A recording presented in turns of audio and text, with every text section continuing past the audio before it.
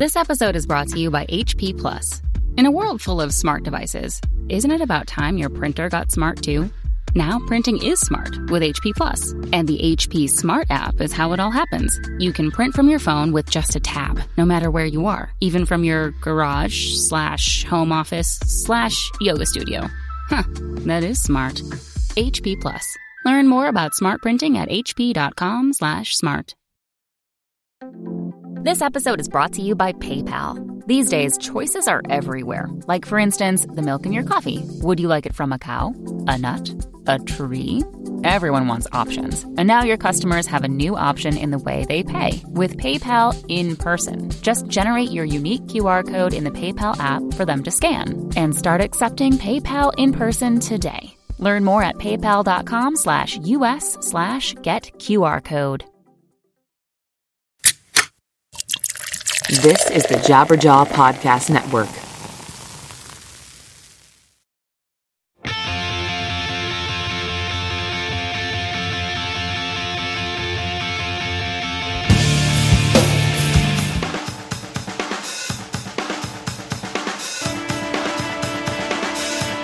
Forgive me for running off to find the one thing I have to do.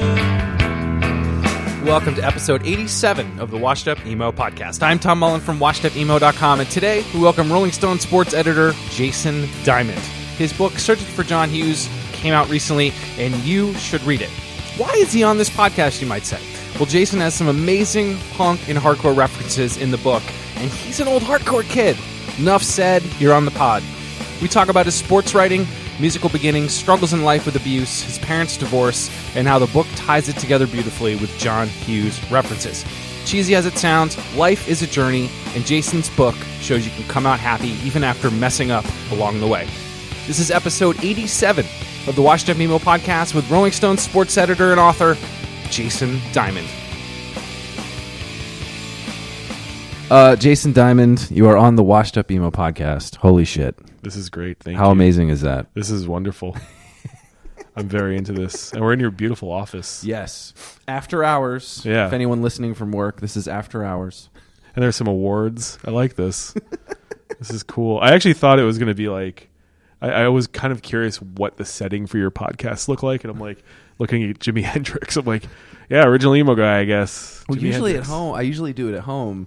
And when people are in town, they come to my apartment. Right. And Norm, it's not Norm, but Garrett from Texas The Reason came, and I have a weird lock. And so I had trouble opening it or closing it. And as we were leaving, as I finished the door, we're walking in. He's like, "Are you? Is this where you kill me?" And I go, "No." And so we're leaving, and I pretended to fuck with the locks, and I go, "No, I'm gonna kill you," like right into his ear. So that's why he thinks you sound sinister. That's why, because yeah, they're all good guys though. I like the Texas is the Reason guys. So I would love everyone to tell about yourself, and you have a new book coming. Yeah, called Searching for John Hughes, which I've read and everyone else should read. Yes, I hope you do. So you are the also Rolling Stone sports editor. Yes. Which I would love to know what that entails. It entails it's weird because I've grown up loving sports, but I'm not a sports fan. If you know, it's like I don't go to bars and watch, but I just have this crazy amount of sports knowledge, and I think I'm a decent enough editor that I can sort of get stories instead of having to write about, simple stat lines and this and that. So they kind of give me free reign to do that, and it's been kind of interesting. So it's a music magazine. I've gotten Rolling Stone for years. Yeah. It's been up on my wall when I was growing up. If there's only so much room for sports in each issue. Yeah. Oh, it doesn't go. It's all pretty much online. Pretty much all online. online. Pretty much all online. So I'm churning out like 3 stories a day, but it's fun because it's like this is the thing when you grow up going to punk shows, it's sort of like sports is sort of the enemy. But I've kind of learned as I've gotten older that there's a lot that you can take from sports and kind of talk about society in a bigger way, what's going on in our world. It's, pretty fascinating. And I think I know a lot of great writers, so I've been able to either have them pitch me stories I like, or I can sort of be like, I want you to write about this. I think this is crazy. We should write about that. And then are you pitching the editor and saying, this is a story that I think, or are you kind of saying this is in the sports angle? Yeah, they let me do whatever I want. That's rad. I think I've been working as a writer and editor for so long that they trust me enough, and they haven't said anything so far. Yeah. But yeah, I mean, I'm proud of it because we write about everything. There's a lot of terrible stuff in sports like sexual assault in college, and we write about that. To pot in the NFL, because the NFL has this issue where they will give football players tons of pills. They won't let them smoke weed, and that can actually lessen the effects of brain trauma, yada yada. It's you learn a lot about the dark side of sports through this stuff, but it's still, I feel like it's good work. And the other thing I find is, I think you might have trouble with this, is how bad the quotes are from athletes. Oh yeah, like literally they say, like Kevin Garnett, like other than the yeah, he would sometimes give you a good quote, but literally if you go into the Yankees locker room, it's almost like robots. Yeah, they're trained from day. I mean, they're trained. They literally, like the NBA especially, has this whole thing where they, like, the day after you're drafted, I think there was a thing in the Times a few years ago. They kind of start you on the media thing, and you just give the simple, we're just out there trying to do our best, yada yada, the simple lines. And so if you get one line out of them, one thing out of them, it's crazy. And it's crazy to even get something different other than we gave 110%. It just didn't work out today. Yeah. Well, that's why I kind of like it when somebody goes off script and just, like Cam Newton after the Super Bowl doesn't want to talk. But then it becomes, I feel like that quote or whatever it was is a somehow gets you more press and makes you more real to a fan. Yeah, like but Shaq. But then Shaq is the best at everything. Yeah, he knows how to play. I just watched that Orlando Magic 30 for 30 again. I gotta see that one with. Yeah. Oh my god, it's so good. Yeah, but like you heard these interviews, he was just like, I don't know. He just knew He just knew how to play everything. Yeah, he's really funny. I've talked to him a few times. He's just like that in real life. That's so cool. He's really quick. But then I mean the thing is, and this everything with Kaepernick and his protest, people don't want to admit this. Sports are inherently racist. I mean, it's predominantly large white audiences. I mean, a basketball arena is sort of like, people are watching these guys. It's like there's these interesting sort of dynamics. Yeah, it's insane, and there's a lot to be told about these things, and so that's I kind of take everything from sort of the anti-authoritarian FU kind of. I don't think sports as an entity are good. I think the athletes are great, and I think the stories are great, and competition's great, but I don't really, that's what I'm interested in. I'm interested in the stories and what they mean to society as a whole. And, I'm really happy that I've got a lot of great writers who wanted to explore that. So one more sports question. I apologize, everybody listening. It's it'll get good. I promise. We'll start really talking. I'll mention emo like 7 more times. I promise. So NCAA sports. I love college basketball. Oh yeah. I actually love mid-majors. Being a University of Vermont fan, mid-major, being able to just get to the dance. Right. It's these stories like, the University of Cincinnati, Bob Huggins, I believe. What's the percentage of students that graduated when he coached at Cincinnati? Ready for the answer? Yeah. 0%. Oh, yeah. No one graduated. Yeah. So those kids are, why are they, they're there for this sort of entertainment and then figure it out. Yeah, and if they they play hurt overseas, they play for 2 years, they fuck up, they do like this. I get so mad at March Madness just because of the amount of money, and it's unreal. Well, football's even worse. College football's even worse. But yes, college football, I guess, because I don't watch as much football. Yeah. Basketball's sort of the thing. But you're right. Those same things, I mean, the football programs provide so much money. Well, football's also sort of like an army mentality. I mean, you are literally I'm not going to say you're a trained killer, but you just have this mentality this is from an early age. They kind of put this in you when you're like I would say even before high school if you're playing. High school is usually where you start playing, but you are trained to do one thing, and it's that's your whole life. And the way the players are treated, it's kind of people are like, oh, boo-hoo, they're millionaires. It's like, well, sure, but the percentage of NFL players, the ones who go to college on free rides and then end up in the NFL, a lot of them are broke by the time 20 years, 10 years after they're retired, and dealing with all sorts of traumatic injuries that lead them to God knows what. And it's sad, And so, trying to talk about that stuff and trying to bring that stuff out is, somebody who grew up getting a lot of enjoyment out of sports and still does. I'm like, I'd like to be able to talk about this instead of just being rah, go team. So, it's like, it's trying to have some conscience about sports. And there's a lot of sites that I think and magazines that have done a great job at that, like Grantland, RIP. And I emulate, stuff like that. And also trying to take other sites that I like and other editors whose visions I kind of respect and try to put that into talking about sports. So, I think I'm trying to present sports for people who want to think about it and not just yell. So. Yeah. The other stuff that I thought too that I didn't realize was the Volume 1 Brooklyn. Yes, that is Talk me. about how that again started and. It was, literally I was sitting in a coffee shop one day and I just registered the domain. I had started a site with some friends a few years earlier, and it was like we were going to talk about books and music.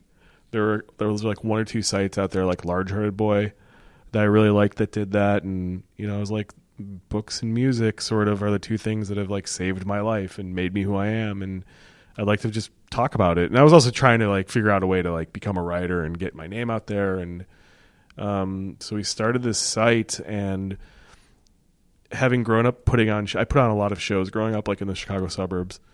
Having done that, I was like, well, maybe I should have a live component to this, and I started putting on readings also with bands, which was kind of fun.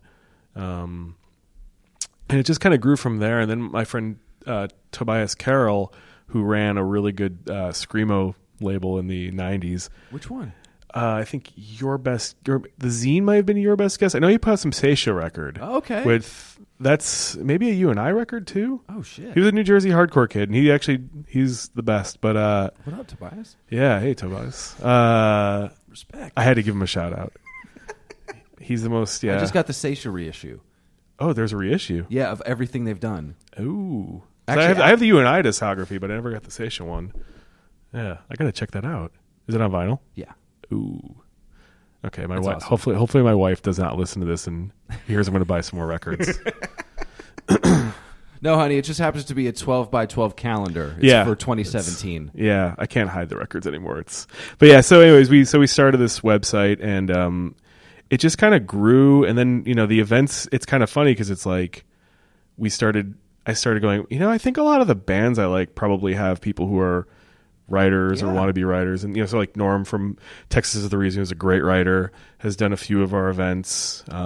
Blake from Jawbreaker, which was the crowning achievement of my lifetime, did I'm one sure of our you events. didn't. Why you should be retired? Oh yeah, congratulations! Thank you. It was so nerve wracking because we were outside talking, and I'm like, I just turned into 14-year-old fanboy, and I'm like, usually I interview for a living a lot of famous people, and I was just like, so I always wondered about the books you read because everyone said you like these bands or these writers, and he's just he's like, yeah, people say that, but I really like these writers, and I don't get why people say that about me. And I was like, yeah, I think people have been saying a lot of stuff about you for a long time, and I feel terrible for that because He doesn't like washed up emo. Yeah, he doesn't like a lot of stuff. I don't know if you saw the Facebook storm he did, because we did a whole thing on should Jawbreaker get back together or not. I think I do remember that. It was the Emo Council, which is a secret society, and so it was all anonymous people talking about from the industry. Right. If Jawbreaker should get back together, he posted it and just was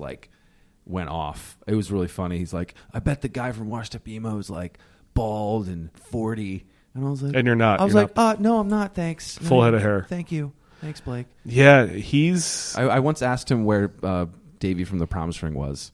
You asked him? Yeah, I didn't know who he was, and my friend next to me was like, "Did you just realize you asked Blake where Davey?" And I went, "Man, that was before the internet." Yeah, I partially moved to New York. I mean, one of the big because I was like, I want to be a writer. Dark. Yeah, no, dude, I've done. Believe me, you have no idea the awkward situations I've been in my lifetime.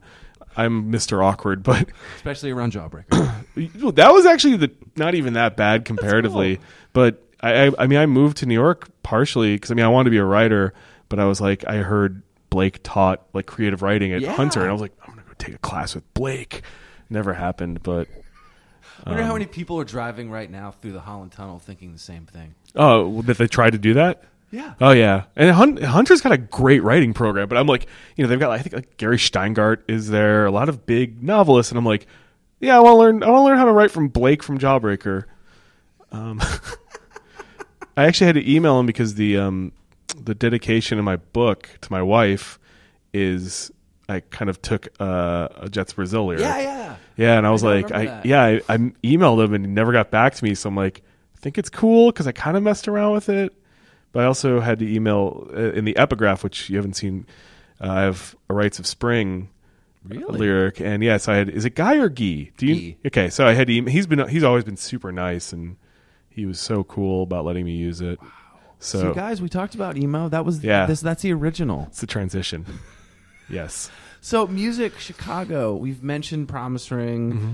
What other stuff entered your life? I mean, why did that music? And yes, it was the time period, and that was what was punk and independent. But you could have gone pop, and you could have gone country, whatever it was. Like, what was connecting you with that stuff? Was there someone that brought you to a show? Or, because there is a certain thing when you get into that VFW hall. Yeah, there's always that spark. You're like, this is it. Yeah. That's my favorite. I love hearing people. This is why I like your podcast and all these other podcasts we were talking about, because I love to hear this. But when I was like 13, I was like just angry 13-year-old kid, and the only thing I kind of had, I played hockey growing up, which I always try to explain to people. For some reason, where I lived, hockey was like the weirdo sport. Really? It wasn't as big because it's Chicago. The Blackhawks were terrible. And for my high school, hockey players were more popular than anybody. Yeah, that's normal on the East Coast. And it's normal like in Minnesota. But for some reason, just a little part, nobody really cared. And so I was kind of getting over it a little bit. And what was your position? I was a center. Damn. They would just, once I got big, once I started getting bigger, they just like put me in front of the net and I would just score garbage goals. The thing is, I'm not kidding. My parents basically signed me up for hockey when I was really young because I was diagnosed with ADHD, and I think they really thought, put him on blades, give him a stick. Yeah, that's a good idea. That's going to help him. That's going to help chill him out. But by the time you get home, the thing is, then I'm a maniac on the ice for an hour, and I could literally hurt other kids. But they thought it was smart. It was. How long did you do that for? Oh, man, pretty much most of my childhood. It was like that. Through high school? Or until I was about... My voice cracked when I said that. I think I was channeling high school. Until I was about 15. Then at that point, I just... So like around 13, I was just so kind of... Oh, wait. Yeah, well, this kid... I remember it was like break. I think it was, the break between winter and spring. We had like a week or two off. And this kid who I played with, who was really like a cool kid, but he wasn't a good player, he came back with this haircut. And it was short on the sides and the back. And I'm like, dude, that's a really cool haircut. And he was like, it's a skater cut. I'm like, oh, cool, man. I skate. And I had this like dinky little skateboard that, it was like one of those scooters that was like a skateboard bottom, and you could unscrew the handles. He's like, oh, cool, you should skate with me sometime. And I was like, well, I really want to get that haircut, so I'm totally going to skate. I didn't say that, but I was thinking it. Yeah. So I showed up at his house, and he was so embarrassed by my skateboard that he gave me one of his older brother's old skateboards, and it was really cool. And, then I just started skateboarding. And he had these two older brothers who were like cool older brothers. That he had the cool older brothers. I didn't, but hey, yeah, you gotta have one. They started bringing us to like skate parks, and I was just kind of, I was trying to find myself. So I was like, I had like a 14-year-old like dead phase for like a month, and I quickly got out of that when I was told by skaters that the Grateful Dead suck. And I was like, anything you say, older skater dudes.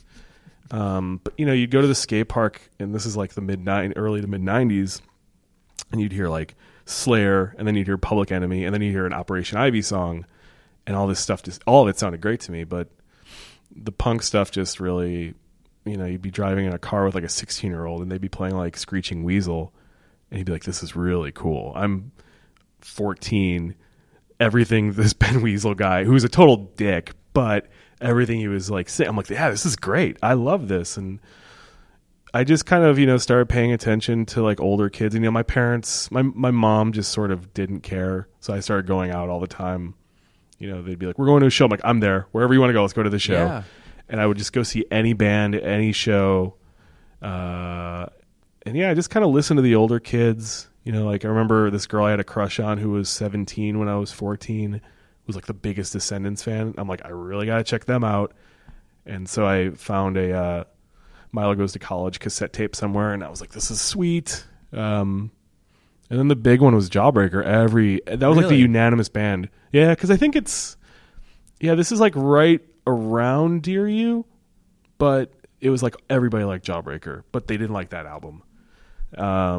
And then some kid loaned me a dub cassette. And he sounds so dated, but he's like, give me this cassette back. And I was like, yeah, totally, dude. And the first song on it was it Need or Want? I think Want. Yeah, it's Want.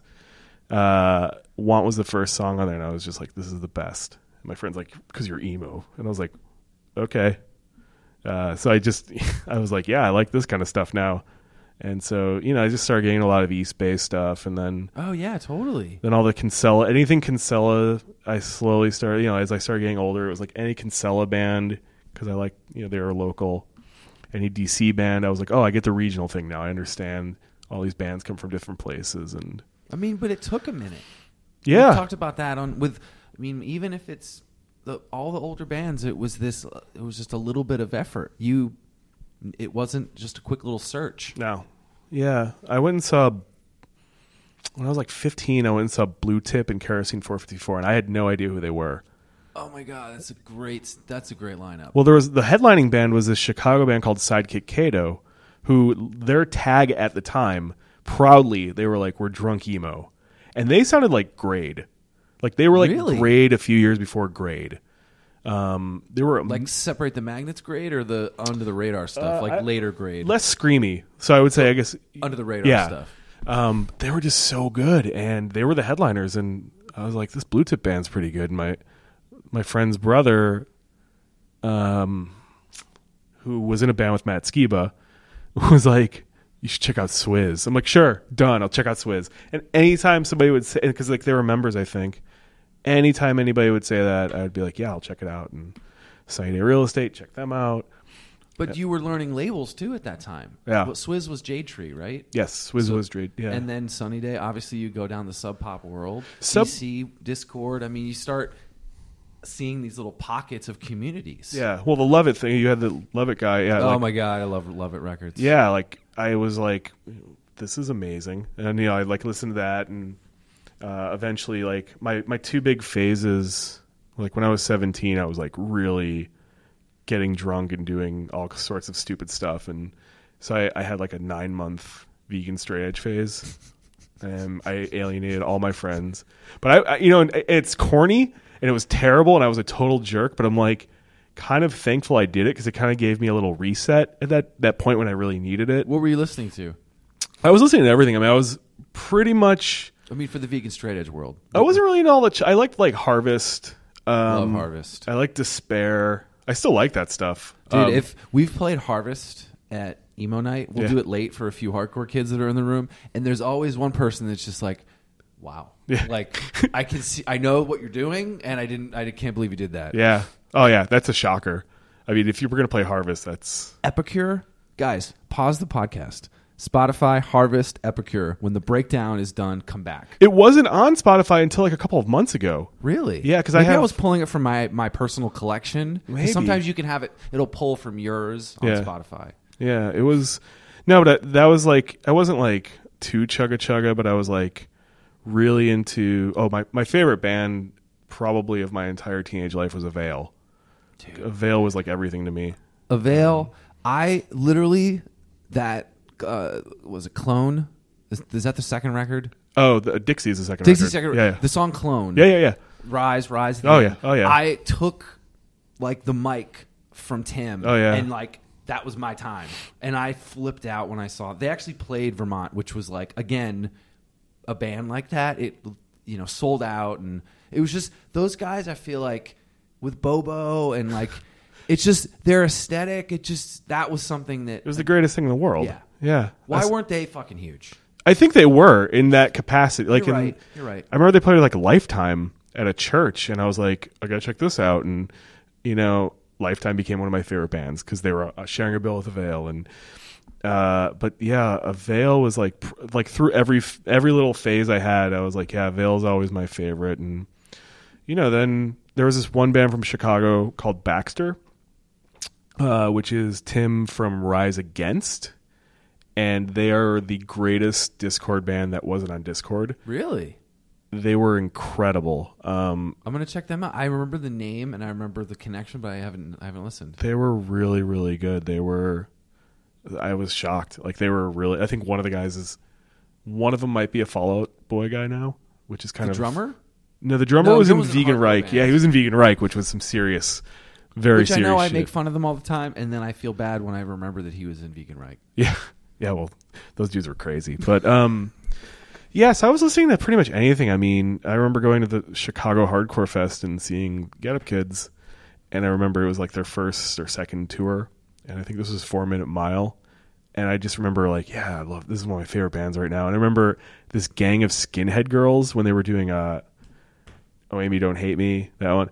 This gang of like skinhead girls bum rushed the stage, and I'm like, oh my God, we're getting beat up with the Get Up Kids by this gang of skinhead. But they just started screaming the lyrics, and I'm like, yo, this band has an effect on people. It was, but yeah, I listened to everything. Anything I thought was, quote unquote punk enough. Like Pavement was another one of my favorites. They were punk to me. Yeah, as long as it wasn't on the radio. And only now am I starting to realize how much I like radio hits from the 90s. But yeah, 120 minutes was sort of my threshold. Like if it was on that show, maybe I could listen to it. Yeah. But then you got so many great shows coming through Chicago. And I mean, it was, again, and that time period, if it was the Kinsella stuff or Promise Ring and all those guys, and it seemed like there was so much going on. There always is, but just it was connecting in that independent spirit kind of way. And I always say that pre-internet time, yes, there was email, but it was a fun kind of. You still were discovering. I mean, you would put $10 down at a distro or for the Very catalog or whatever it was. Right. You waited. Yeah, you had to wait. Well, there's also the AOL profile. You would go on AOL profiles and you'd see, oh, this person likes this band called Falling Forward. I need to check out Falling Forward because this person is ruling the chat room. Yeah. And Ordination of Aaron and all. That's how, I literally got into, I ordered my first issue, or I got my first issue of Heart Attack because somebody because I can't remember if I got the record or if it was connected to like looking at one of these band names on the AOL profile, writing it down, and then going to Reckless in Chicago and getting it. And, that stuff, every one of these little things changed my life. And, my wife is always joking. She's like, you're still so in all this stuff. And I'm like, I wouldn't be here. I mean, I know it's that corny refrain that a lot of people say, but I'm like, punk rock was like everything to me. And what other things do you think happened that, like you said, you've diagnosed ADHD. Mom was kind of like, go do whatever. Like, did it kind of save you from? I feel like if I didn't have that, I'd be a fuck up. Oh yeah, I mean, you personally, yes, yeah. Oh, I mean, I come from a pretty bad. My family's, this is all in this book, but my family has always been a pretty big wreck, and my dad lost custody of lost visitation rights to me when I was 12 because he beat me up a lot, and so I came from that kind of household, and I was always searching for something. I didn't have a lot of friends growing up because I moved around. I was thinking about your record collection as you were talking about all these records and tapes, and as you're moving around and as you go through the book and staying at people's houses and stuff. I thought about that, about your stuff, because again, it's not on our phones. Yeah. So I'm like, I literally thought about that. I'm like, how is he getting all his records everywhere? The most Were you losing stuff all the time? They weren't records. This is tapes. I had burned CDs. So I had a box of stuff that I could usually leave for a few months at somebody's house. I had journals in there, and certain people, my old almost dead aunt and uncle, great aunt and uncle, let me leave some stuff there. But there were a couple of really important things to me, and the most important thing to me was I had this old canvas duffel bag. It was an old Boy Scouts of America duffel bag that I got at a vintage store, and there were just records and tapes stuffed in there, and with school books. It was big. It was hiker sort of. Yeah. But I those things had to go everywhere with me. It was really like there were certain albums Like that, that's almost, I don't know. Like it definitely touched me when I was kind of reading those moments, being like, "Fuck." Like I was thinking about my room, being like, "Well, I had 30 CDs and 7 of them were Helmet. What if I had to pick one?" Helmet ruled. Yeah. Literally, my first favorite band. Yeah, I've actually heard that. Yeah, like just changed my life. That video, and like that's a metal band, but they're like they look really normal. and they have the Jawbreaker connection because of Jets Brazil, right? Isn't one of them in Jets Brazil? No. No, Band of Susans was. Okay, sorry. No, it's fine. What? No, but there might be. I always thought there Someone's was. yelling at us through the phone. Yeah, someone's mad. I'm sorry. We're really pissing Blake off tonight. That's par for the course. Yeah. But just saying, like, you had to pick. And, music was so much to me where it's like I literally have, the CDs I bought when I first bought CDs, I still have. So it's like you having all these changes and things, and music was so important. And it's like you had to leave stuff behind. I think something I always flash back to, and this is just sort of like where I sort of started envisioning where I wanted my life to be if I ever made it past 18 or 21 or whatever, was I was living with, it wasn't even a friend, it was just a kid whose mom heard I needed a place to stay. And she was like, "Oh, it's the Christian thing to do." And I'm like, "I'm not going to tell you I'm Jewish," but I was like, "Okay, sure." And I remember, I felt so uncomfortable there that I would basically sleep in, they had this extra bathroom in the side of the upstairs, and I would just go in the bathroom and listen to records and like write stuff. Like I would make zines in this bathroom. I would just write stuff by hand, and sometimes I'd fall asleep in there and just sort of, with my headphones on. And it's kind of sad in a way, I guess, but it's also like, that's sort of what instilled this like deep love of writing and all this stuff that I care about so much. So it was, you can look at like anything in your life and be like, "Oh, that sucks, that happened, and it's shitty it turned out that way." But I'm very grateful for everything I've ever had happen, even though a lot of it sucks. I mean, those life experiences, those, I was laughing too. I was like, you kind of learned how to live in New York because you got to go, the less you have, the move, the better. When you're moving from, studio to 2-bedroom or whatever, your rent goes up. You kind of like, you can figure out quick what you need and what you don't. Yeah. No, that's actually, I think that's a really weird, I've learned how to cut ties. I learned, once I got to that point where I'm like, I want to be stable and happy with my life. I was like, you got to stop thinking like that. Cause that was my life. It was, you're going to be here for a few days maybe, or you're going to have to figure something else out pretty fast. So, that's a pretty scary thing. And, the thing is, I was already sort of preconditioned because with my family, things were so unstable growing up. And it just, I always craved this sort of stability. And then finally I got to this point, like in my late 20s, where I'm like, well, I've lived in New York now 6 years or whatever it was. Yeah. 3 years, 4 years, 5 years. And I'm like, this is my home, and I've made it work this long, despite everyone telling me it's $1 billion a year to live and this and that. And I'm like, okay, I got it. That's one big step. And I've got other steps now. And I just kept, trying to work stuff out, and finally it got to this point where I'm like, wow, I'm actually married and I'm functioning and I have a full-time job, and yeah, I'm still me. I'm still the same guy. I still have pins on my jacket. But I'm like functioning and I'm happy, and that's amazing. And I think, again, that's the part that I thought about the book, and we can give away as much as you want or not. Yeah, but I whatever. think about that sort of, that mental health thing, and it's on top of mind for a lot of bands even today. I mean, this band Somos, a lot of his stuff, he talks about his struggles. Yeah. Tanner from You Blew It, had a lot of struggles with anxiety, and I think it was anxiety. And anxiety is tough. People think it's like a joke that you can be like, "Oh, anxiety is killer. It can really wreck you." So for them to say these things, and again, maybe someone goes and talks to someone professionally, or they just talk to their friend. Yeah. And I think this, part of the stuff that I got out of the book is that, things move on. Obviously, we haven't talked about John Hughes, but like those sort of, his movies were smart, and you had to think a little bit, and it wasn't, these like those 80s, movies that you'd rent just to see like 5 seconds of boobies. Yeah. Even though he tried that in one movie, but in 16 Candles. Oh, yeah. But that point of like there's these moments where, enjoy it and learn from it, and there's going to be another moment that might be good or bad, but remember those good moments. Yeah. I mean, and that's the thing. I mean, because it's going to suck.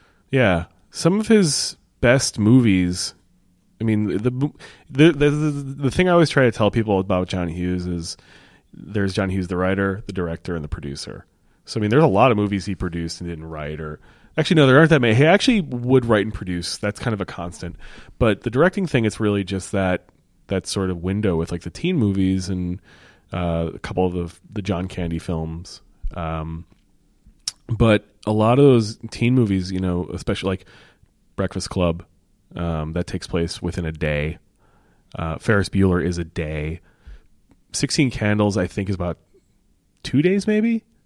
It's crazy. It's like, you really got to cherish these things. I mean, it stinks, but your parents will eventually be like, sorry, we forgot your birthday, or things will work out. I mean, that's why personally I love Ferris Bueller so much. Like, it's the funniest, and it's his vision, I think, because he loves Chicago so much, and it's the great Chicago movie. But he also, it's there's that whole thing with life moves pretty fast, yada yada, and everyone loves that line. It's a great line. I like to make fun of it, but it's a great line. But that's a movie about making a perfect day, and that's cool. Like, that's really fun. Like, why don't we stop and think about how we'd love to have a perfect day, and not just like in like some cheesy sort of. But there's a good message there. But about you sort of learning that now, of cutting off things that aren't important and understanding what is in your life, and you got wife and you're happy, and you had all this shit happen, and a lot of the stuff in the book was sad, but you're bringing it to this forefront of like, you can get out of it doing what you love. And I mean, I just had someone today kind of like ask me about like how I got where I was in music, and I work with, and it was crazy. I mean, you saw his eyes just like intently listening, and I'm like, holy shit, he's actually really going to go try and do this. Yeah. And I think a lot of the stuff from this book kind of pulls that out of being able to, like, yes, right now sucks, but keep doing what you're doing. Yeah. And I know that seems so fucking cheesy, but I don't know, man. Just like the sun's going to come up tomorrow and everything's cool. Like a friend of mine, committed suicide. Oh. And it's like, you hear those things and I'm like, I wish, like, what was going on and what wasn't working. And it's just that instilling of, if some kid, you get made fun of at a hardcore show. Right.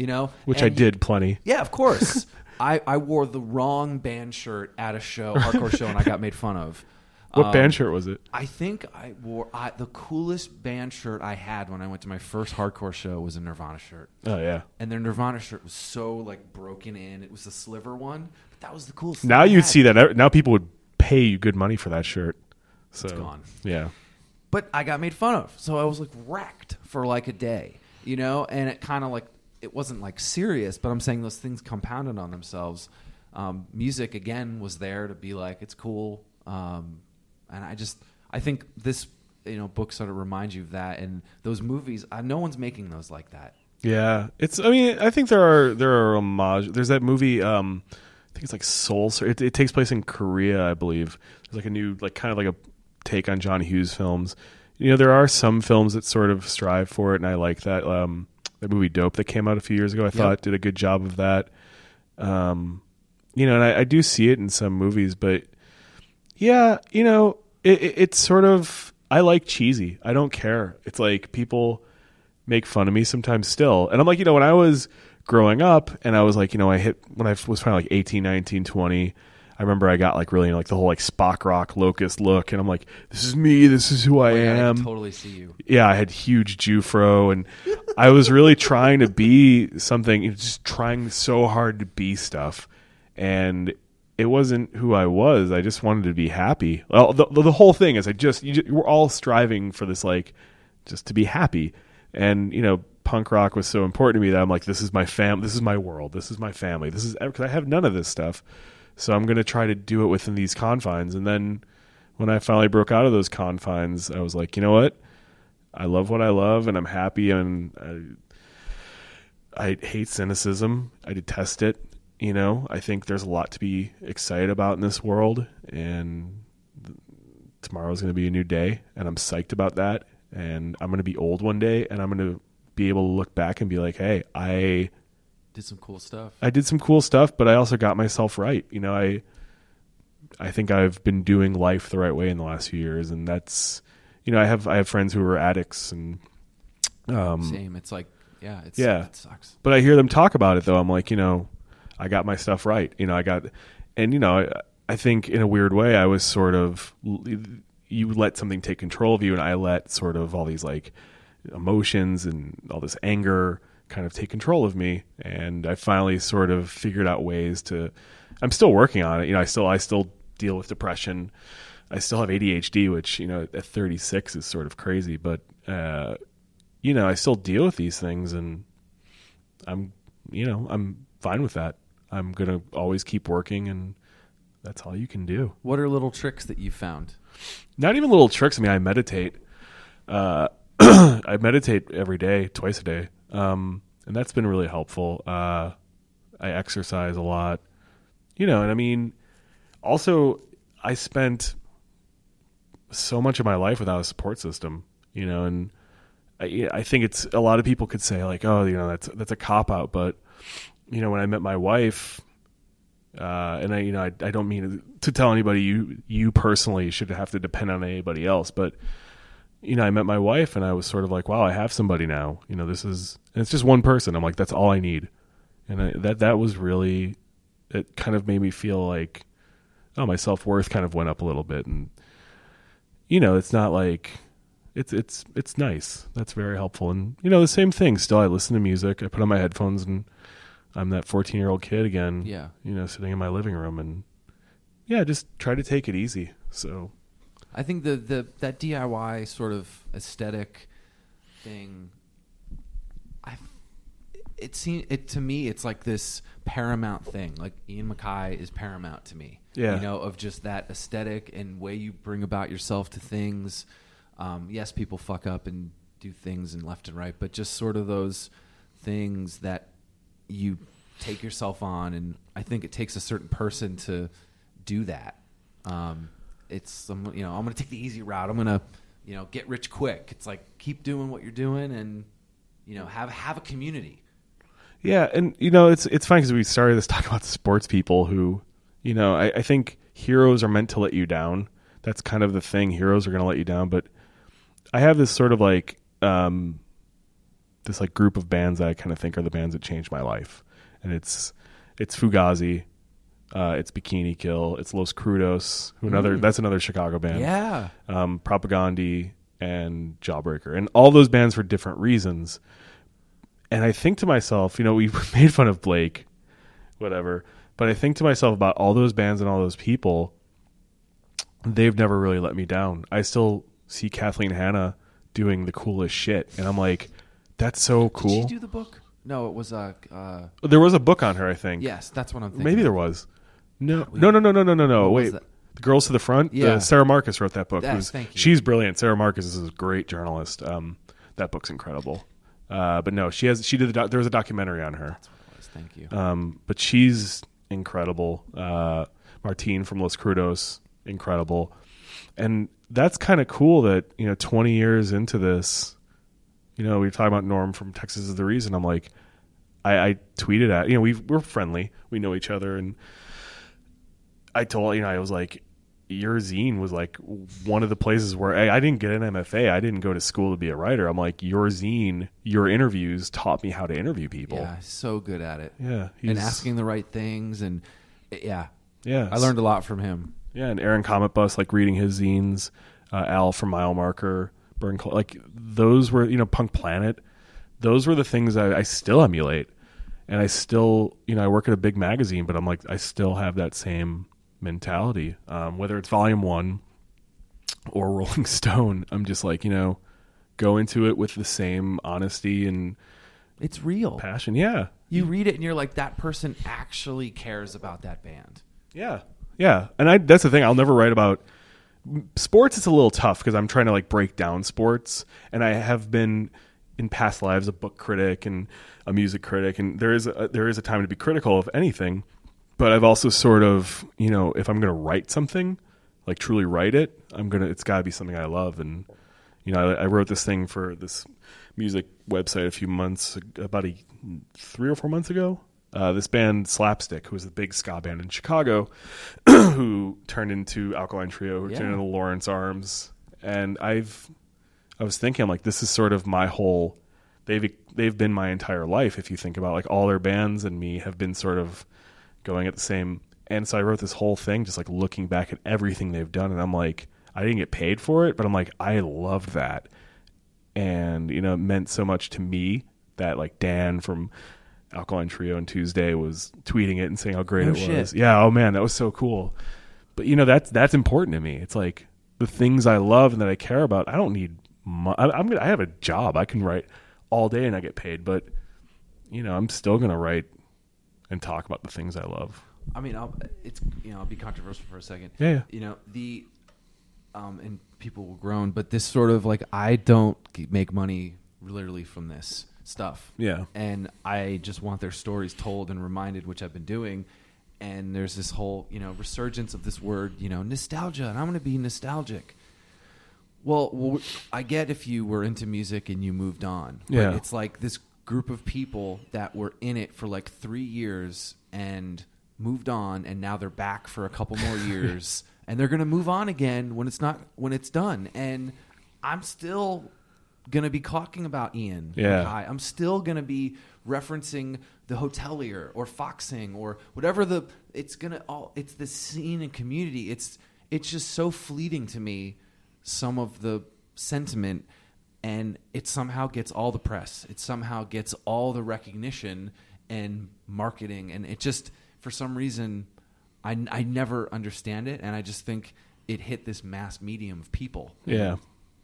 Yeah, no, it totally did, and it kind of ruined it in a way for a lot of people, and I got that, but I was like, man, this is, the stuff I've loved, I've always loved, and I'm probably always going to love them. We were talking before we went on about Piebald, and I was like shocked. I was like, this whole audience, it was like 2,000 people, maybe, or 1,500, I guess. And I was like, this is genuine. This is like and they're having fun, and I'm sure they're getting. Well, the was it the bass player? Proposed. Yeah. Oh my God, I got that video. I was dying. It was so sweet, and that was incredible. And I'm like, this is, it's like maybe if I get that once a year, that's sort of like. Oh yeah, that show. I was like, I'm good. Yeah. And so again, if I'm getting angry or upset or emotional about it, I have those moments at that show where I forget it, and I'm like, okay, you can't take that away from me. Maybe that's not the right word for it, but like I feel connected to it, where that reminds me of that ethic again, that this sort of community about it, which I loved so much. Yeah, I mean, a couple days before I went to This Is Hardcore Fest in Philadelphia, because I've always wanted to see Gorilla Biscuits. Because some kid who broke the edge when I was like 15 or 16 just was like, here, have all these CDs, and one of them was Start Today. And when you're 15 and you hear that, you're just like, this is amazing. And I really wanted to see them because I'd missed the reunion shows. But one of the bands that opened for them was this band, The Trouble, which was Gibby who did Makeout Club. Yeah. And I've always liked them. I think my Makeout Club account is still active. It's probably still there. Yeah. It's still there. Well, there was actually that website predated it, the Trackstar Singles Ads. Do you remember that? No. What was that? Trackstar Records was a record label out of Philly, I think. They did a Charles Bronson 7-inch, and they did this thing called Trackstar Singles Ads, and you sent them your photo and your name, and they would just post whatever they wanted about you. That's amazing. And mine was like me when I was like 17, dressed in a Joy Division shirt and black pants, just looking... They were like, "Here's Jason doing his best Ian Curtis imitation." I was like, "You're like, yeah, thanks." It was pretty nice comparatively. Yeah. It was like dudes from like people like Ink and Dagger members were on there, and all sorts of people were on there from bands I liked, and they ripped into them. I got away pretty easy, so. But yeah, so anyways, we went to the show, and I was like, Gorilla Biscuits were okay. He went on some like All Lives Matter kick, and I was like, "Oh, dude, Civ, shut up." But The Trouble played a few bands before them. I'm like, this is a great show. Like, not everyone's here for them, but everyone's having a good time. It's a lot of straight edge kids, which I was kind of taken aback by. I'm like, damn, it's a lot of kids here with X's. Yeah, but it was like, but you're not like militant and this was like, these were like dudes who beat you up kind of. And I was like, God, I haven't been hardline kids. Yeah. Like I was like, I have not been to a show like this. And I go to shows, I saw like Negative Approach, but I was like, damn, this is a real hardcore show that like circa 97. But it was still fun. I'm like, I'm still getting the energy that I got from that. And, I've been to some duds, but yeah, I should have gone to Knapsack. That's the one I'm still regretting, the Knapsack reunions. I think, in a lot of ways, I mean, he's just a very talented songwriter in general, but like I was listening, I love Beachling. I love the episode with him on here. That was great. Yeah. I love listening to him talk, but I was listening to this conversation is ending right now, and I'm like, I kind of get some Beachling now. I'm kind of, I know Beachling has more of the rock stuff and more of the like replacements and Jawbreaker kind of thrown in, but I was like, you kind of, because I remember listening to that episode you did, and I'm like, yeah, I know he was in Weston, but I'm like, the emo, and I know they're on Polyvinyl, but it makes so much sense to me now because I'm like, there was this sort of, it totally like works, and he's great. Alex is, but kind of like a Veil too. They could play a hardcore show, a punk show, right, emo show. They fit. Yeah, you would go to an Avail show in '96, and it would be, you'd see your crust punk kids, you'd see your vegan straight edge kids, you'd see your anarchists, you'd see kids smoking weed in the venue. Yeah, you'd see the whole thing, and it was great. It was positive. As corny as that got as for a while, it was a positive experience, and they were super fun. And I listen to Avail all the time. I've always wanted to tell Tim, I'm like, dude, you literally saved my life. I'm sure people probably still tell him that, but really, people were really connected to that band, but it's something about, was it like Richmond? Like it just, Richmond is like, I mean, if you go on the wrong day, it smells like shit. Yeah. So is New York. Yeah. Well, that's every day. Yeah. It's every day in New York. It smells like shit. Yeah. It's a stinky But like, place. there's something about Richmond, that big, Philip Morris or whatever, the giant cigarette, smoke thing. It's got this vibe, and I think it cultivated. It's a dirty punk town. It's sort of Engine Down, kind of the Young Pioneers. Yep. I think Born Against may have been from there. I don't know. I could be wrong about that, but it's sort of like Gainesville. So Gainesville is sort of the same thing. Yeah. These sort of like weird towns that people just kind of, this is what they want to do, and everyone wants to move there for a while because everyone's like, holy shit, Hot Water Music lives here. Exactly. From here. We I was should about go to down say, there. like Hot Water Music, those dudes. That was a band that, I mean, I think I saw them and Blacktop Cadence. I think both of the bands played. Yeah. And I think I remember going to the merch booth and buying every Blacktop Cadence CD and every Hot Water Music CD they had. Yeah. And it was just like that. I never had that happen at a show, being like, I need to buy everything you have. I mean, Hot Water is another. I mean, I kind of, and this is no offense to them. I just sort of, when they signed Epitaph, and this wasn't like, you're not punk anymore, because there are bands that are Epitaph now that I really like, but I sort of was like, I'm not as into this, but I still listen to like Fuel for the Hate Game, and like Turnstile is one of the, I mean, I tell myself once a day, like, hold on tight to your fears, blah, blah, blah. That stuff is like, I mean, that's beautiful. That's like really great stuff. And I don't know. I think, I was really blessed, #blessed to have seen them a bunch of times and in I just weird wish venues. There was more, again, that's why I'm kind of doing this, but just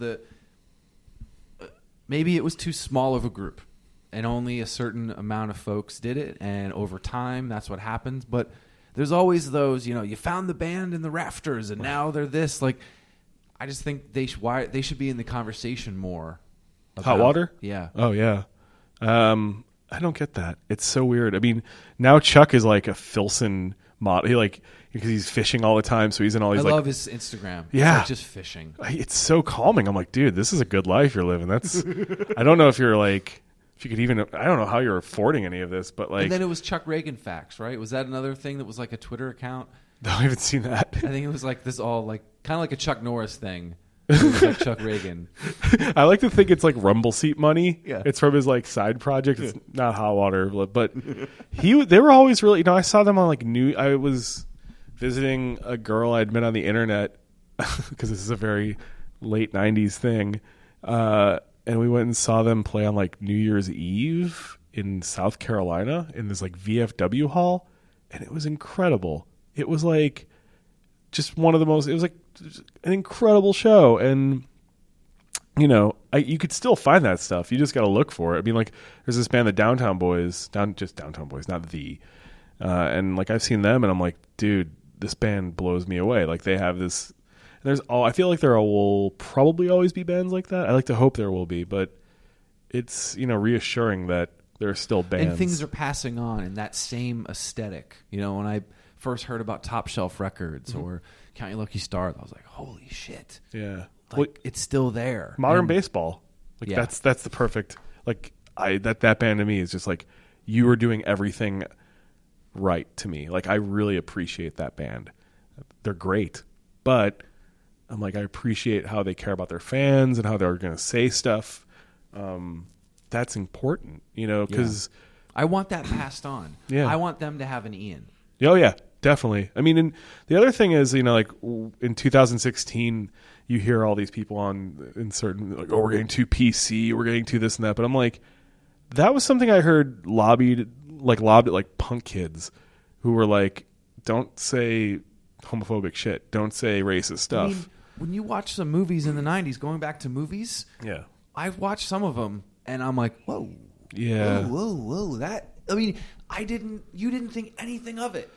No, you used to lob. Yeah, you would throw Bill and around. Ted's Excellent Adventure has a line where they should probably cut that out from, you know, existence. Yeah, there's a lot of them. You kind of catch them now watching it, and you're like, man, this was so accepted. But you didn't notice it. Well, I mean, back to John Hughes, like Long Duck Dong. You're like, when you're a kid and you watch it, you're like, oh, this is normal. It's not normal. That's terrible. Like, that's a horrible. First of all, the guy's American.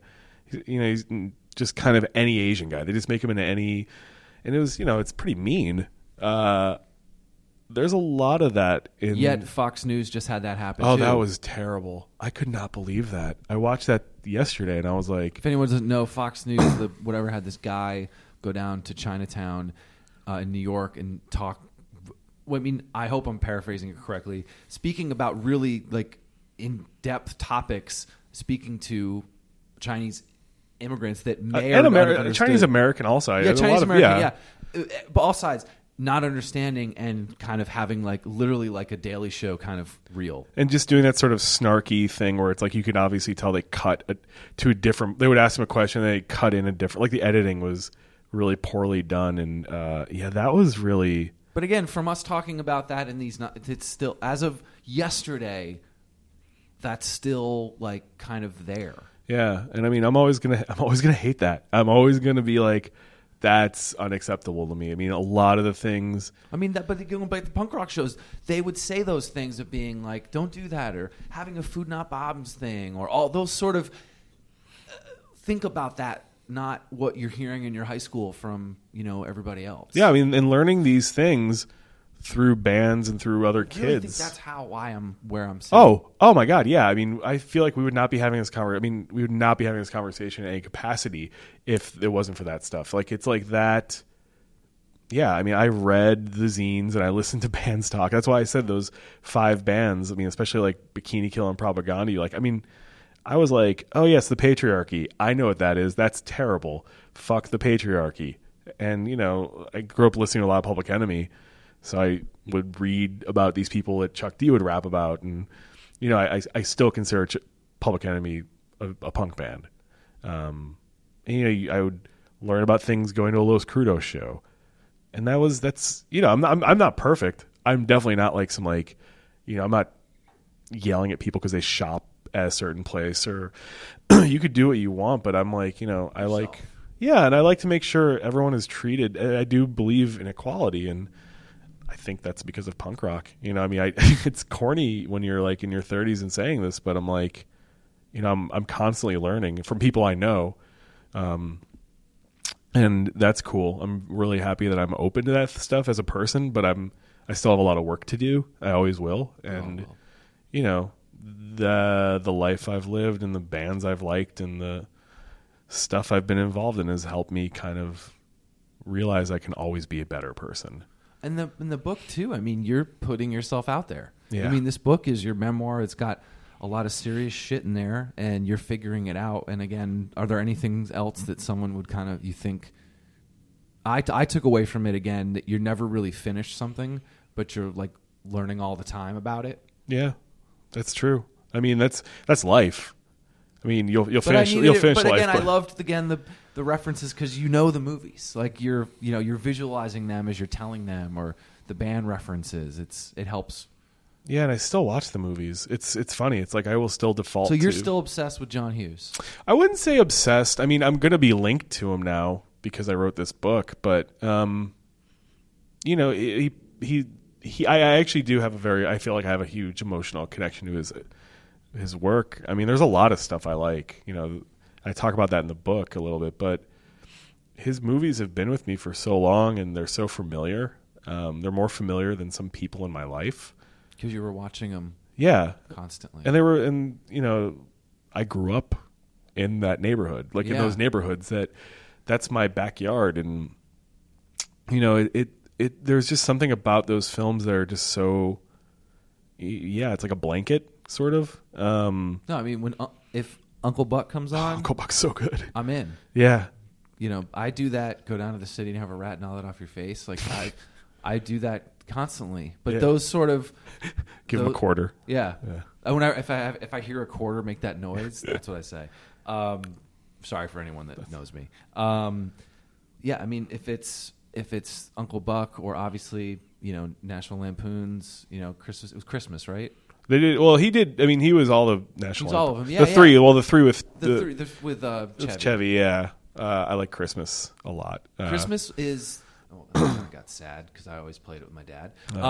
But that movie is like, that's what I wanted to play at Christmas. Yeah. That's it. That's the Christmas movie. Yeah, I mean, I talk about it. I mean, every Thanksgiving still. I made my wife and my two friends, my best friend and his girlfriend, watch it with me. I'm like, every year I watch Trains, Planes, and Automobiles. And I've had at Thanksgiving. Yeah, around it has to be within like a couple days of, and then every year I've had, well, for the last like 5 years, I think, as long as we've had 4 years, I've had the same version of Home Alone DVR'd from like ABC Family, and it's like I'm like telling my wife, like, you could not delete Home Alone. Why that version? It's just there. And it's Do you accessible. want me to get it for you? Do you want me to get you? I have Oh, it. okay. I have it. I didn't know if it was an issue. I have all the movies. Okay. But there's just something about lazy clicking. Yeah. But yeah, I mean, it's such a great film. I mean, Home Alone is funny and slapsticky, and you know, those Joe Pesci and Daniel Stern should be dead within like 5 minutes of that whole fiasco. But the other films, you know, there's a lot of really beautiful stuff in there that if you look, you find it, and you know, I appreciate that. And you know, there's the emotional attachment, obviously, and obviously I love Molly Ringwald, and I like Emilio Estevez. I like all these actors and actresses, but you know, there's a lot to these movies that I'm still unpacking. Like, I still would like to see like a stage version of The Breakfast Club. I think that would be incredible. I still find little things in Ferris Bueller's bedroom that I didn't notice. I think at this point I've seen I know there's like a Killing Joke poster, and I know all this stuff. I think I found everything, but there's a lot of stuff that I'm still like looking for. And you know, I still love to tell people, like, there's a Sonic Youth connection to Ferris Bueller's Day Off, because the guy in the garage was the original drummer of. Oh, I didn't know that. Yeah, and yeah, he was in like some Jarmusch films. And that's the other thing I love to tell people. I'm like, I watch a lot of movies. It's not just John Hughes, but I'm like, you know, I'll let you think. Yeah. But I'm just like some dummy who has like the 5 movies he likes. But, you know, I have a pretty good knowledge of movies. But that's the thing.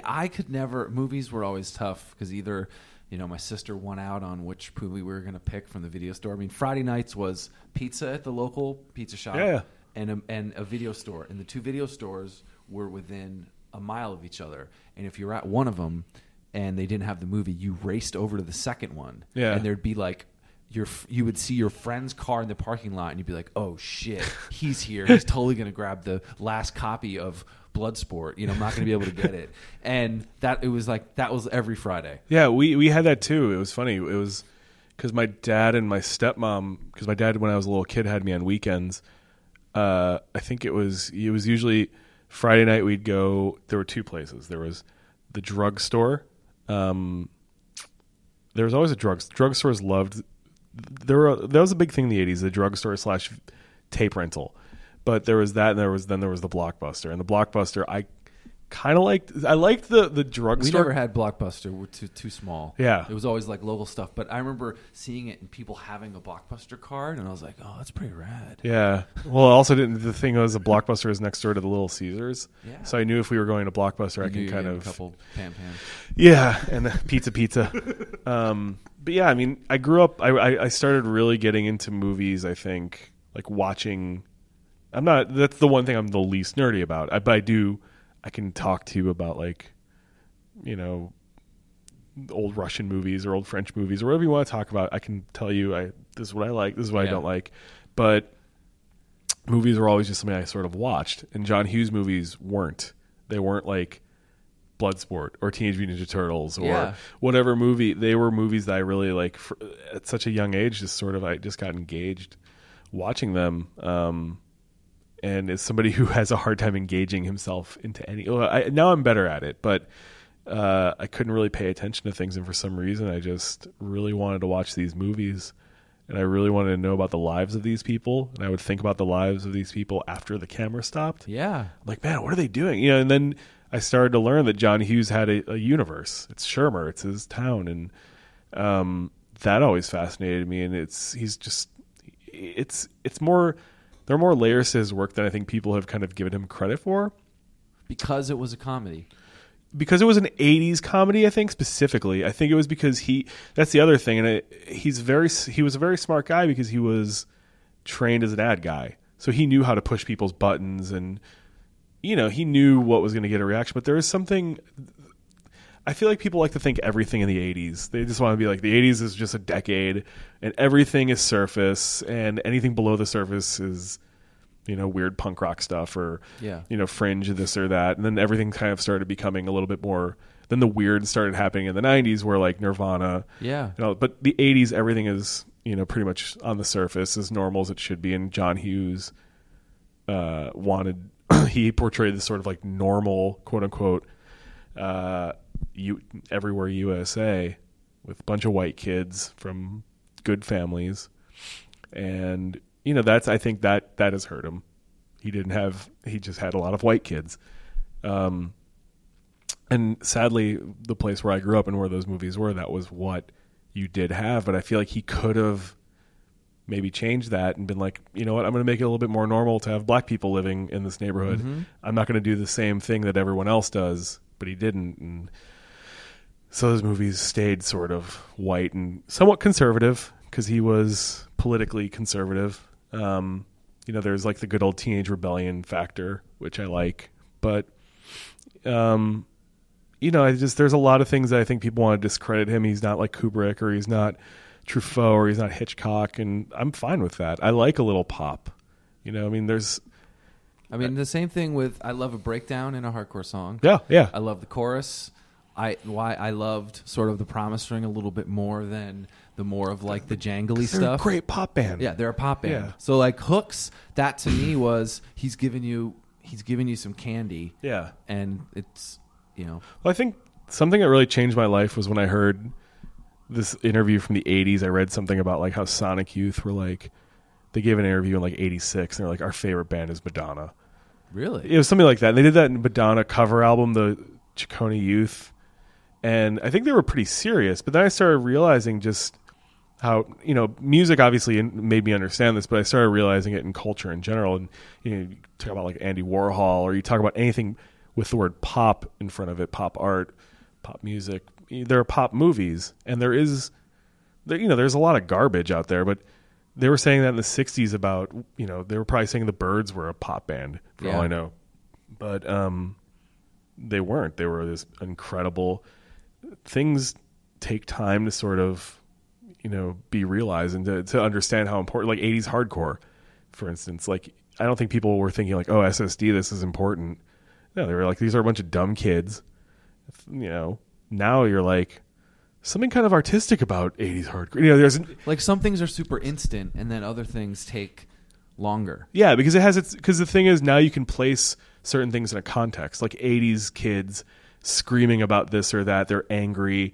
They had a lot to be angry about. Yeah, there was a lot of reasons to be angry. Reagan, the economy, drug abuse, all these things that were happening, and hip hop, you know, has finally started really get its due. You know, I mean, it's commercially, very successful, but people are starting to like look at it like and be like, we need to teach courses on this. This is something that has to be respected. So Sonic Youth saying Madonna, you know, made a lot of sense. Yeah, there was something about that I think I heard that when I was like 16, when I was just like, I just want to hear the Germs, and I just want to hear, you know, I just want to hear something on Lookout Records, or I want to hear that sort of, I wouldn't say, I don't know, I was also starting to get into like more like older soul stuff and I was starting to understand like all this stuff works together. And if you're going to discredit one thing, you're going to have to discredit this thing and this thing. So just be open. You know, don't be like, I love everything, man. You know, don't be like that. But try to go into something and be like, I'm going to give this a chance. And some things you'll automatically just love. And John Hughes movies, I think I automatically just loved, but I loved them so much that after a time I had to really start thinking about like, what the hell do I love these movies so much for? And that was the impetus for, you know, sort of this. The obsession. Yeah. Like that's where kind of I was like, I moved here and I was like, I'm going to write his biography. Nobody's done that. I was like, I'm 22 or 23. I'm going to do it. I'm going to write a biography. And it's silly because you can't just do that. But I was like, I can do that. Yeah. Because you're young and you're poor and you're like, oh, I got nothing else. You got plenty of time. Oh, yeah. You're sitting behind a coffee shop counter and you're like, oh, I'm thinking about my John Hughes biography. And I just went through all these kind of crazy, you know, I was like, basically like, I'd see like Matthew Broderick on the street. I'm like, hey, Matthew Broderick, you know, I would try to get him to talk to me, and I was just doing everything wrong. And you don't bother celebrities in New York. Oh, no. I'm actually, no, I go out of my way not to. But there was a guy on the subway train trying to bug Nick Kroll. And he was with a few. Was Nick Kroll on the train? Yeah, we were after the Mets game. It was actually last year. Oh, yeah. And this kid from New Jersey or Long Island, but that's where he was from. Tri-state area. Yeah, from the tri-state area. Could be Westchester, too. Yes, you're right. I apologize, Westchester. Yeah. What up, Scarsdale? So he was like, that's Nick Kroll. And he was like trying to get his attention, and I looked him right in the eye, and I go, be a New Yorker, and don't bother him. Yeah, leave him alone. And he like literally was like, I'm sorry. He like kind of leaned back. I'm just like, come on. Did Nick Kroll say anything to you? No, because he knew I was with my other friend, so right. he was shit-faced. Yeah. But it was just really funny. I was just like, come on. Yeah. We're in New York. Well, I went to that recently. There was the bar opening with Bill Murray bartending, and I went because I write about food a lot, and somehow I got invited to that. And I've stated pretty much my entire life that Bill Murray has probably been my one hero since I was like 4. Well, a background of your Twitter image is my favorite clip of him. Yeah, of him and Harry Carey. Yeah, it's amazing. Genius. Oh, if anyone hasn't seen this, I will link it from somehow on washedupemo.com when this episode is also up. Just go look up Bill Murray with Harry Carey on YouTube. It's just always a blast. And then apologize to your boss for laughing. But yeah, so I went to the Bill Murray thing, and you know, my friend and I walked up, and we're like, yeah, we're on the list, and there's like literally like 800 people around the block, and all of them are in like shirts with like him as like Steve Zissou or whatever, or him in stripes, and all these fans. I'm like, it's a Friday night in Brooklyn. Listen, I know Bill Murray's cool, but guys, come on, like, don't do that. Don't be like that. You know, you're showing up to the concert in the band T-shirt, basically. It's even worse. You're not even getting into the concert. You're just standing outside, and it was kind of funny and weird, and yeah. He was at South by last year. Yeah, he was a lot. He was at what showcase was it? Beach Slang had played or were about to. It was the Brooklyn Vegan, but whatever it was, I think it was the Brooklyn Vegan showcase because he came outside. I was on the phone with somebody, and I was like, "Holy shit, that's Bill Murray! He just left the punk rock show." Yeah, he goes to a lot of them, and I'd already loved him, and I was like, "Well, chalk another one up on the awesome checkboard." I did a shot of Jameson with him, and I'm like, well, that's all I need. did that. That was cool. Hey God, we're cool now. Yeah. Like if anything, like we're good. All of my thank you gods always have to do with Chicago stuff. So it's like That was it. Yeah, that and when the Bulls beat the Pistons when I was 11, a couple of weeks before I had gone to a christening, and again I'm Jewish, so I'm like, oh boy, I'm in a church. This is scary, but I remember sitting in there and going, God, I know I'm not Christian or Catholic, whatever. But hey God, it's Please, me. yeah, hey God, it's Jason. Are you there, I'm here God? with some folks. Can you do something for me? I was like, please, please, please let the Bulls beat the Pistons. And I remember like thinking this. And I'm like, I'll be good. I'll do whatever, please. And then they beat them, and I remember thinking, oh man, He answered the call. yeah, wow, God is good. Amen. And so it's like those were my two instances, but yeah, I had to do that. God is good. Thank you for that. And then Bill Murray. So yeah, all of my like little instances with God have to go back to Chicago because Bill Murray's from my neck of the woods as well. So yeah, I could kind of tell that right away when I saw Ghostbusters. I was like, yeah, this guy sounds like everybody I know. Pretty much. Yeah. So That's he's cool. Yeah, he's a cool guy. Anything else about the book you want people to know? Oh, wow. We got to talk about the book a little bit more. Yeah, no, I really hope people like it. You know, it's cool because a lot of my friends have read it. You've read it. You know, a lot of people have been like, just said such incredibly positive things. I read it very quickly. Yeah. Which for me is books sometimes take me a minute to get into. And I think that was something that I loved that, you know, again, it was sad at times. It was happy. I was laughing, but it was like, it was one of those ones that I just kept going.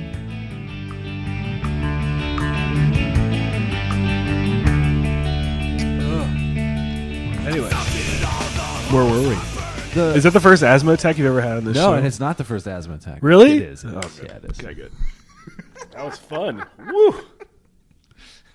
Sorry. Emo. Yeah, emo. Big pussy. Big wuss. Just, you know, anything else about the book that, you know, someone would, you know, again, I saw it as something, a really good, you know, someone going through a lot and learning at the same time and never finishing, but still learning and fucking up along the way, and that's okay. That's life. Yeah, I mean, I just want, you know, I'm glad that people have connected with it. That's insane. You know, that's when I was a kid, I'd write zines and hope that one person would read it. And it's the same thing with this. I mean, it's the same thing with everything I write, and I don't really ever think about who's reading what I write, but I hope people get something out of it. I hope, you know, some kids might read it and be like, oh, it's not so bad. It gets better. Or I'm going to try something. Yeah. I mean, just go out on a limb, you know, be who you want to be, do what you want to do. Life isn't this like straight and narrow path like you're told. You can subvert things to an extent. You don't have to be like some like rebel crazy, but you know, do what you want to do and be happy. And once I figured out like, hey, I'd like to be happy. It's as simple as that. I didn't want to be happy growing up. I was so angry and so upset and so content with being those things. You know, I think I sort of started doing the right things, and that's I hope that kind of comes through, and I hope if anybody reads the book that you know, they get something like that out of it. Cool. And maybe a deeper appreciation for John Hughes movies, whatever. But yeah, if you read it, let me know you like it or you don't, but hopefully you like it. Cool. Yeah. Nice. Cool, man. Thank you. Of course. This is great. Did you have fun? This is a blast. Awesome. Yeah.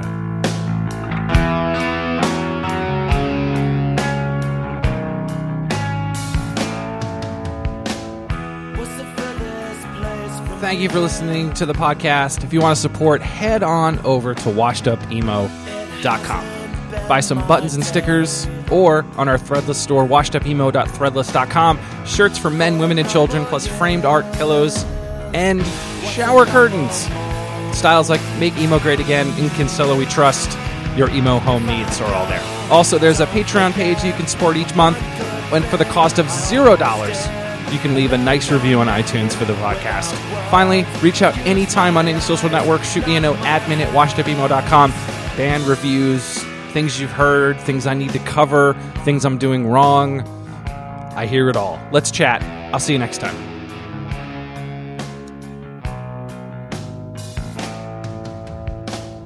What's the closest you can come?